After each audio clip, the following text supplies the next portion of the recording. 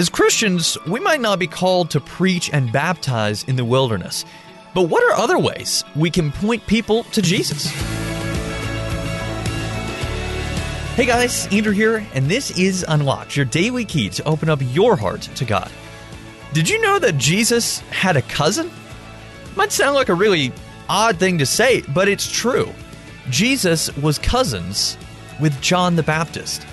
We're going to take a closer look at the story of John the Baptist in our devotion here today. It's called Cousins, and it was written by Melissa Yeagle. Do you have cousins? I have several cousins on my mom's side, and they're all about the same age as me. I didn't see them much as I grew up because I didn't live near any of them. By contrast, some of the people I went to school with were close friends with their cousins. Sometimes they were even in the same class as them.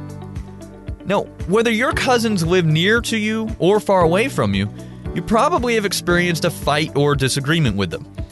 While family members have disagreements for many reasons, sometimes they get into fights because one thinks they're better than the other. That wasn't the case for John the Baptist, who had a pretty famous cousin, Jesus.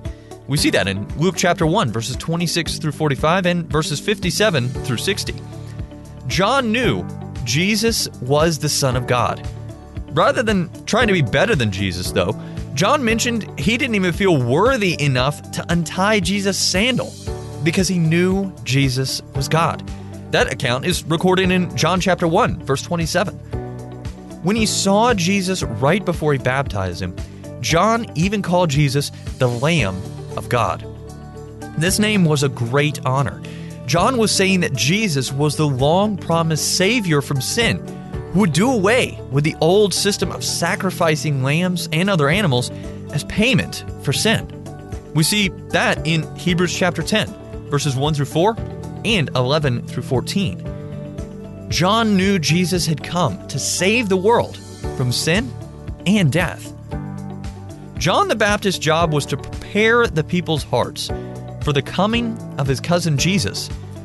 And that's exactly what he did. He went out into the wilderness, preaching to and baptizing large crowds because he wanted to direct people to Jesus.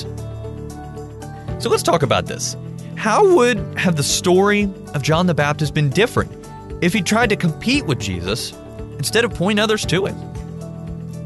As Christians, we might not be called to preach and baptize in the wilderness, but what are other ways we can point people to Jesus? As we read in John chapter 1, verse 29, the next day John saw Jesus coming toward him and said, "Behold, the Lamb of God who takes away the sin of the world." Now, I'd encourage you to read John chapter 1, verses 6 through 34 to help keep God's Word alive in your life. Unlocked is a service of Keys for Kids Ministries. Have you seen the cover art that we have on the print edition of Unlocked? Would you like to get a poster of that cover art? Visit shop.keysforkids.org and you can order them right there. Until next time, I'm Andrew, encouraging you to live life unlocked, opening the door to God in your life.